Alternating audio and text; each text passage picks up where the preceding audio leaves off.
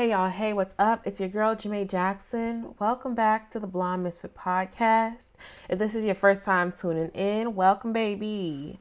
I love guests. Y'all hear all that sound in the background? Why is it that whenever you want to start recording and you just want to go to your secret place with the most heavenly high, that everybody and their mama want to pull out the stops and want to start backing up cars, want to start yelling at their cats, doing something? It's frustrating. But whatever, we're gonna keep it going. What was I saying? Oh, right, I was greeting the guests. If this is your first time, welcome. We love guests around here. We love visitors in the house of the Misfits, but don't be a stranger. Don't be a stranger at all. Go on and subscribe, hit that button so you can make sure that you stay tuned on all the podcasts. Go on and binge. Just go back. Get some popcorn, some wine, and just listen to all the other episodes. There aren't that many, but there's enough to keep you preoccupied. And you know we love to binge around here. And if this is not your first time, welcome back. I love y'all. I'm so happy to be around you all again in virtual blessings, okay? Where two or three are gathered in his name, he is there also. Hello, amen. But we're not all we're not physically gathering at this point because no, people are still getting COVID. People are still sick. This is around the time of year when everybody's allergies, myself included, start wilding. So I'm just going to stay in my house and with my ministry and with my people. But I love y'all. I love y'all. And even if you are not new, if you have not subscribed yet, baby, what is you doing? Tell me, come sit on my lap and tell me what plagues your heart. What is going on? Make sure you are subscribed. Make sure you're sharing the podcast with other people and leave us a rating and review in Apple Podcasts if that's where you're listening. It helps us get found by other people who are looking for dope Black podcasts. And just this week, we actually celebrated International Podcast Day. So I gave a shout out to my baby, the Blonde Misfit, because we're doing great. And I'm so proud because I really still have yet to understand why any of y'all want to hear me talk. So today's episode, I feel, you know what? I always say I want to write down how many times I tell y'all it's going to be a quick episode and then how often that quickness really is, because I always be saying it because in my heart, I think it's going to be quick, but then I start going on rants and whatnot. But today's episode, I really wanted to focus it around Fashion Month. For many of you who are fashion heads, you all know that we were still going to have Fashion Month. It always kicks off in New York and it always ends in Paris. But then for those of you who are super in the industry, or maybe you also work in the industry, you also know that there was a big moment where we were trying to figure out, are we even going to have Fashion Month? Because, you know, the world's on fire right now. Do we really want to see pretty clothes? And everybody was talking about it. Glossy Plus was talking about it. Digiday, the Business of Fashion, obviously, all of your major media houses. And the consensus kind of came to the fact that, like, you know, as the world was kind of becoming a little bit more safe, we would try it. Okay, we would pick up and go, and that people would have digital experiences. And so what a lot of designers actually did was, I'm sure they either brought their models in-house and they shot in a studio, or they shot on like an empty runway with like no audience members, or they just, I don't know, did some weird things like Machino and kind of just like used puppets or something. But we're gonna get into that too. So I wanted to talk a little bit to you guys about my personal thoughts on Fashion Month. Some brands that I thought did really well, that obviously garnered some attention, and sort of like where this leads us for next season. And so first, I was really apprehensive about Fashion Month happening. I was really happy in a way that the digital experience lended itself to the conversation of why these don't have to happen, one, so frequently, and two, at the mass production at which they happen. For people like me who are going to shows and then writing show reviews and covering things on social and covering on digital and then networking and going to events and all that stuff, Fashion Month is extremely exhausting.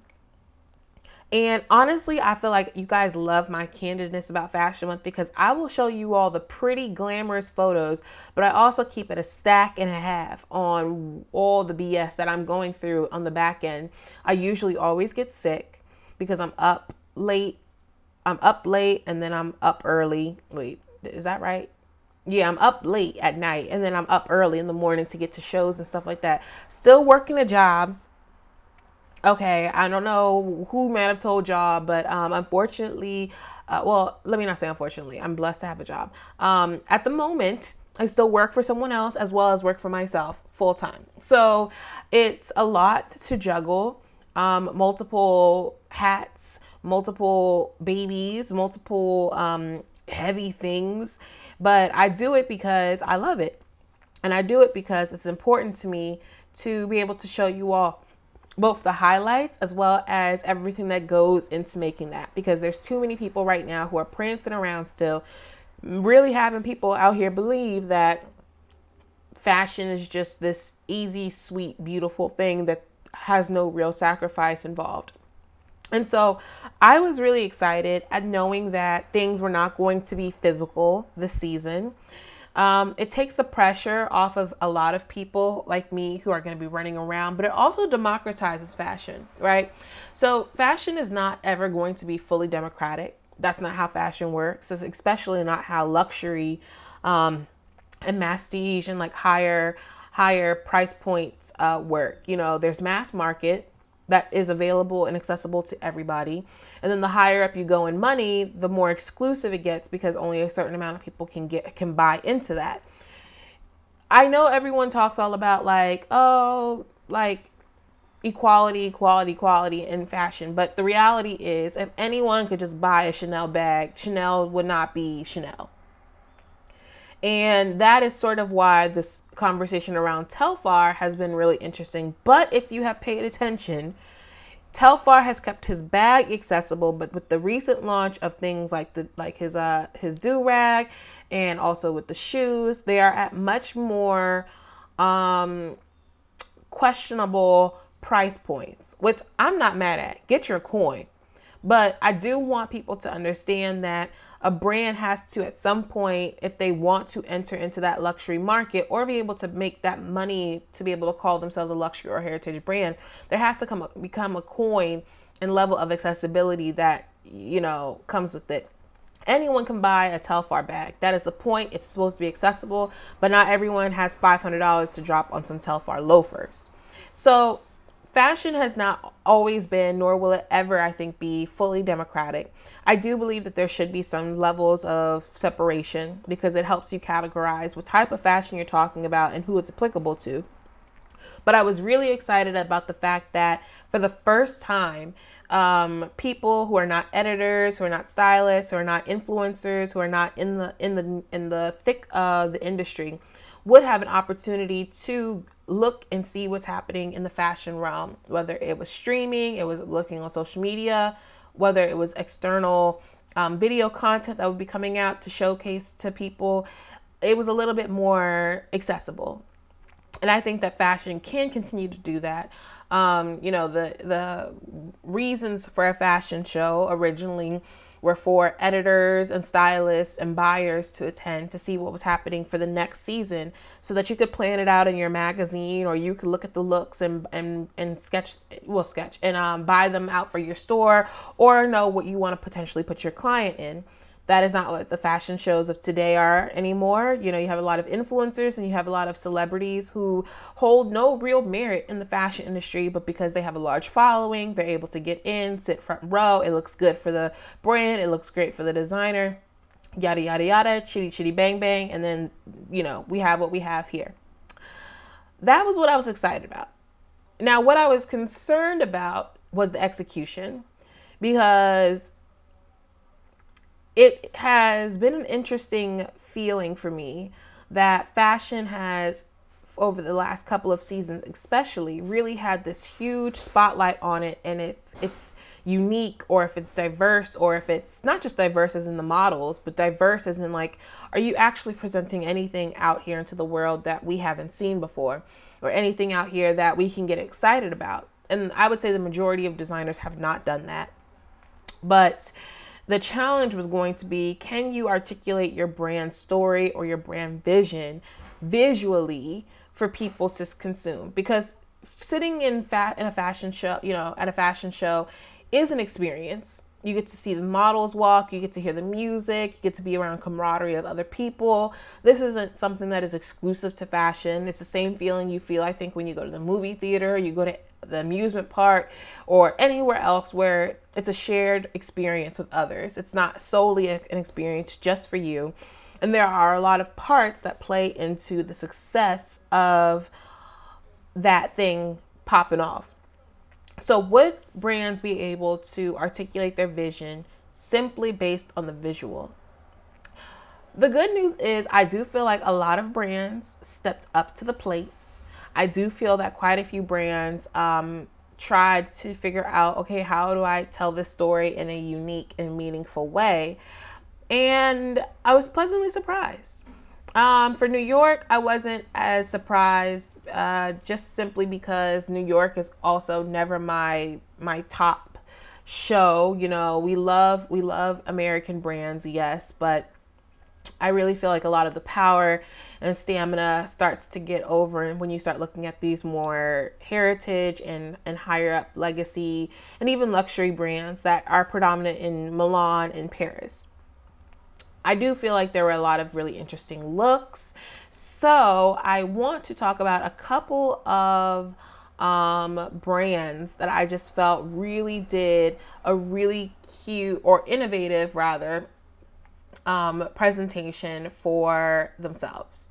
So first, I want to start with the most recent shows.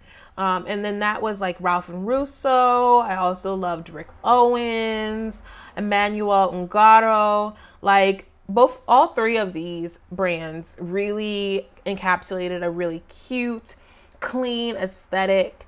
If you look at their photos, which you can look at all of them, if you go right here on theblondemisfit.com, and everything is down in the description box below. Yes, I am plugging myself because we're covering the show reviews.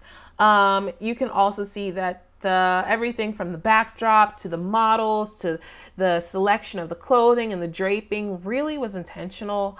I loved Acne Studios and how they also made sure that all of the models were walking in the same direction, so that you could really see the movement of clothing. I think that sometimes clothing can be very static if you don't offer any movement. And since we weren't able to get that movement from, because of the fact that where we weren't actually presently there, I thought that was really great. Another brand that did that very well was Dries Van Noten. They had the models moving, and it almost looked like some of them were out in the field, but then others were also in maybe like an encapsulated studio with a strobe light.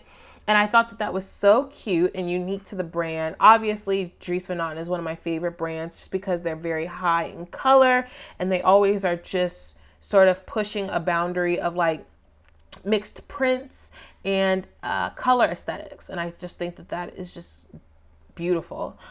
Some brands that I thought were interesting included Dior. Dior just doesn't do it for me anymore. And I think that Dior has just not been doing it for a lot of people. It was an interesting take on what I perceived to be sort of almost, it was weird. It was on the one hand, I saw animal motifs and prints and color garments that might mirror something like a Moroccan or Northern Africa vibe. But then it was also it just felt very flat. And it wasn't just necessarily the fact that we weren't around to see it. It just truly felt flat. Wales Bonner did an amazing job of casting a predominantly Black cast. I loved that they had the really expert tailoring that blended the world of streetwear, but also the preppy vibes that the brand has been really well known for.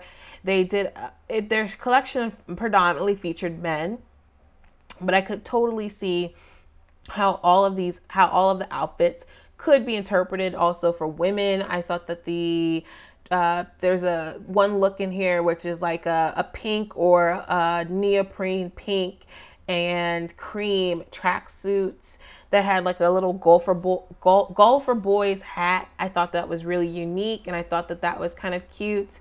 Very Englishy, very I know that's not a word, but very Englishy, very unique, and just the way in which the execution was done. I loved it. Another brand that I absolutely could not get enough of, oh my gosh, was Emporio Armani. Now, this is different than Armani Privé. Armani actually showed twice this season, but Emporio is just like that sexy, like minimalistic but luxury vibe. I love that they shot sort of right in front of what looks to be like an apartment complex or something like that. It was very clean, very minimalist. You saw a lot of colors of like tans and blues and grays and what's that color? It's like a champagne, like almost like a champagne. You only saw a few very scalloped silhouettes. Everything else seemed to be very clean, very minimalist.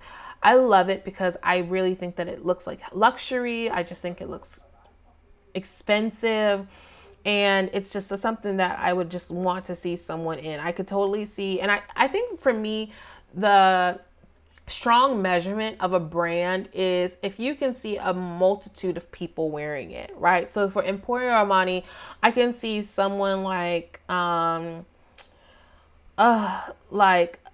Jessica Chastain wearing it, but I also can see Solange wearing it. I just feel like there's just so much to work with that brand, that the sky is the limit, and you just have any and everything that you can possibly do. MSGM also had a really eclectic line.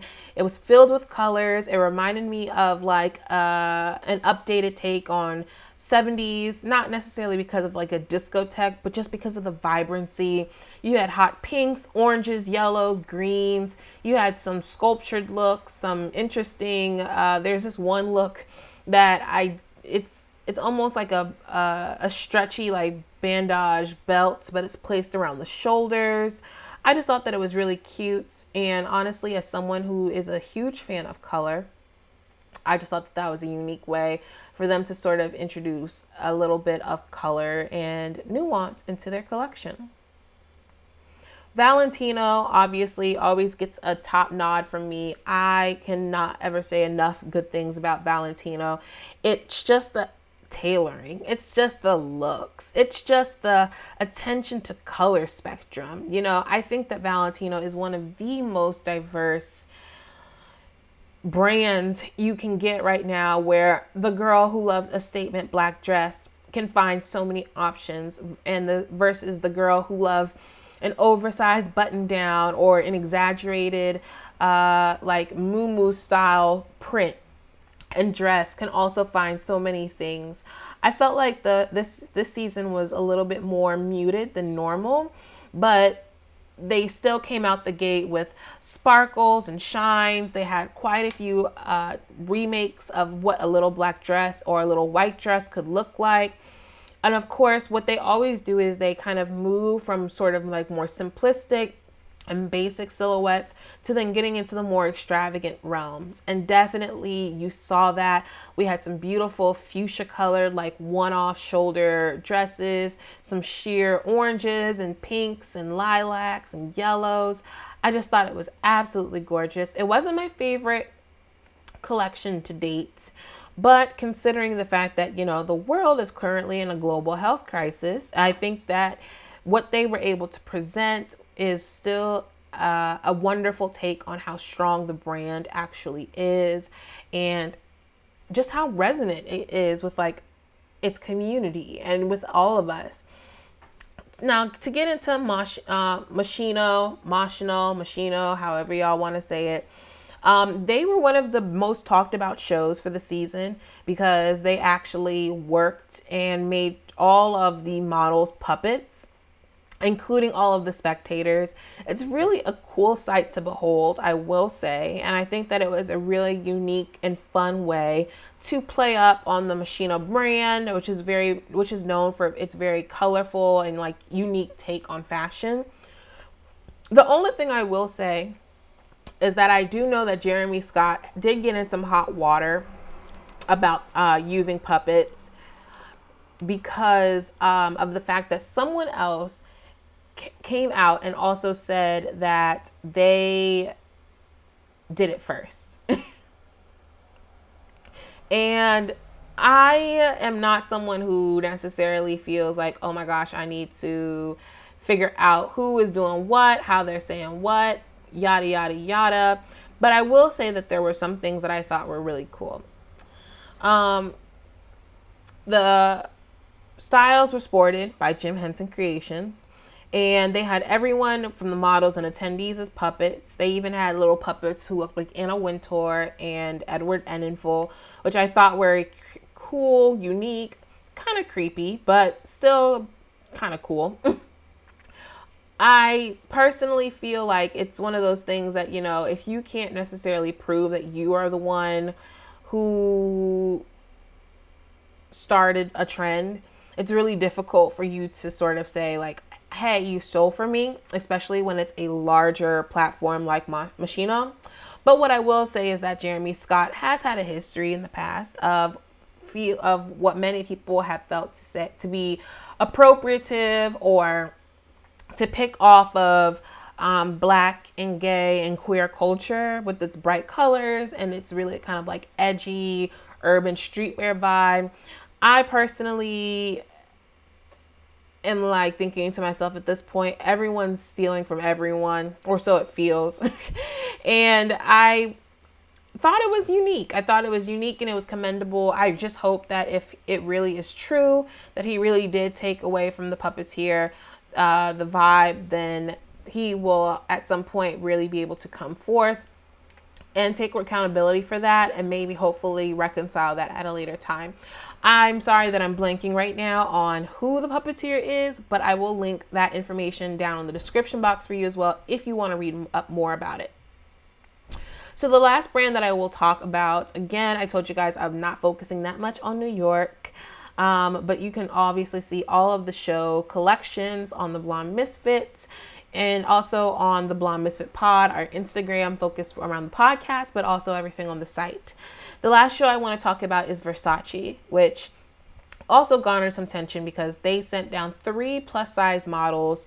And that was the first in the brand's history. Versace has been around for way too long, and this has been long overdue. But I want to also say that I really liked the actual collection. Versace is known for its very bright, vibrant, kind of gaudy, but high fashion, gaudy looks and textures and prints.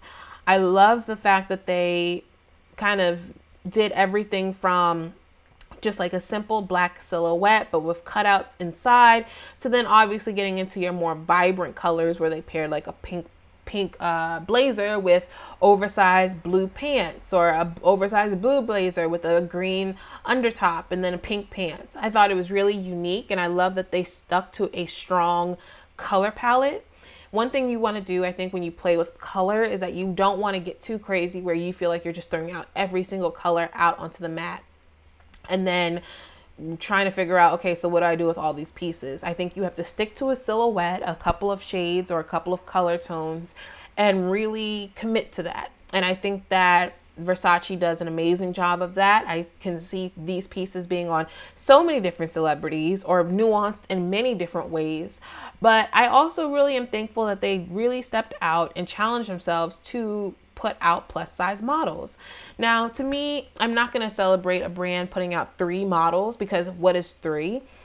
You know, even in Milan and Paris and London and Europe and other parts of the world, there is still this preconceived notion that plus size is a certain size. Like, you know, for us in America, it's usually, they think a size 12 and up, even though the standard US woman is now a size 16. And I just want us to kind of dead that conversation. We should not be applauding or praising or seeing this as so revolutionary when a brand puts out 3 models who are not sample size. But I can understand why people felt really excited about it. Hopefully this is a new turning point for the brand. Hopefully this is a new turning point for the industry as we continue to see these larger, more legacy, more high profile brands really step into the plate.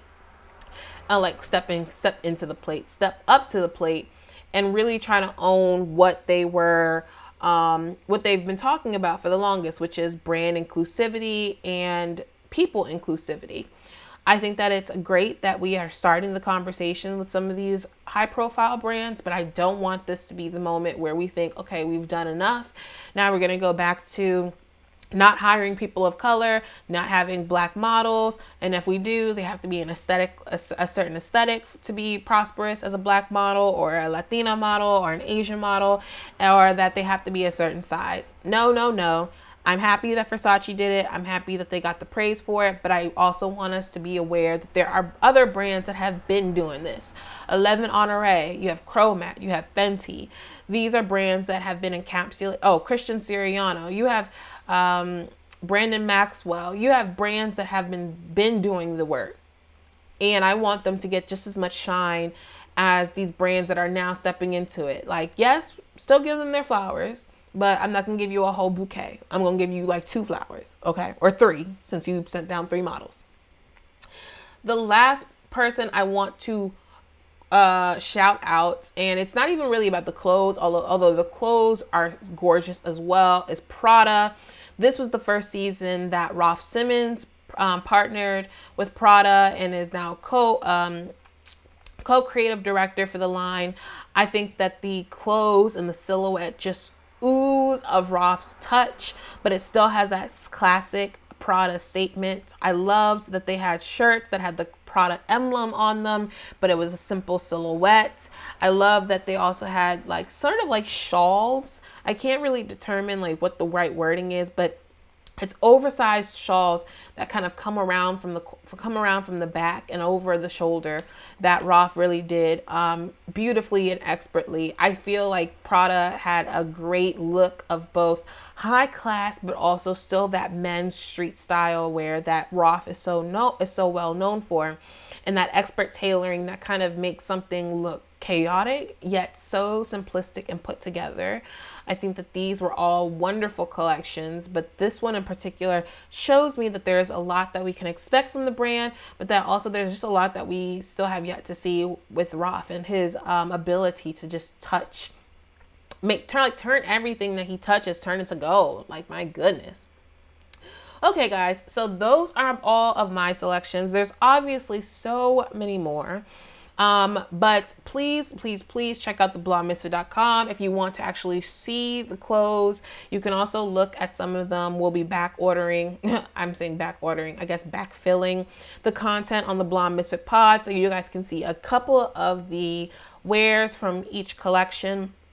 You guys may have noticed that I haven't done show reviews this season. There are a couple of reasons for that. One, I am currently working with a client or some brands right now, and so I wasn't able to fully commit to doing show reviews as I would like to, but also I have been contemplating for a while that my platform and the things that I say and the things that I do drive awareness, and awareness then drives conversions. And so it's really important that you understand the power of your word and your work.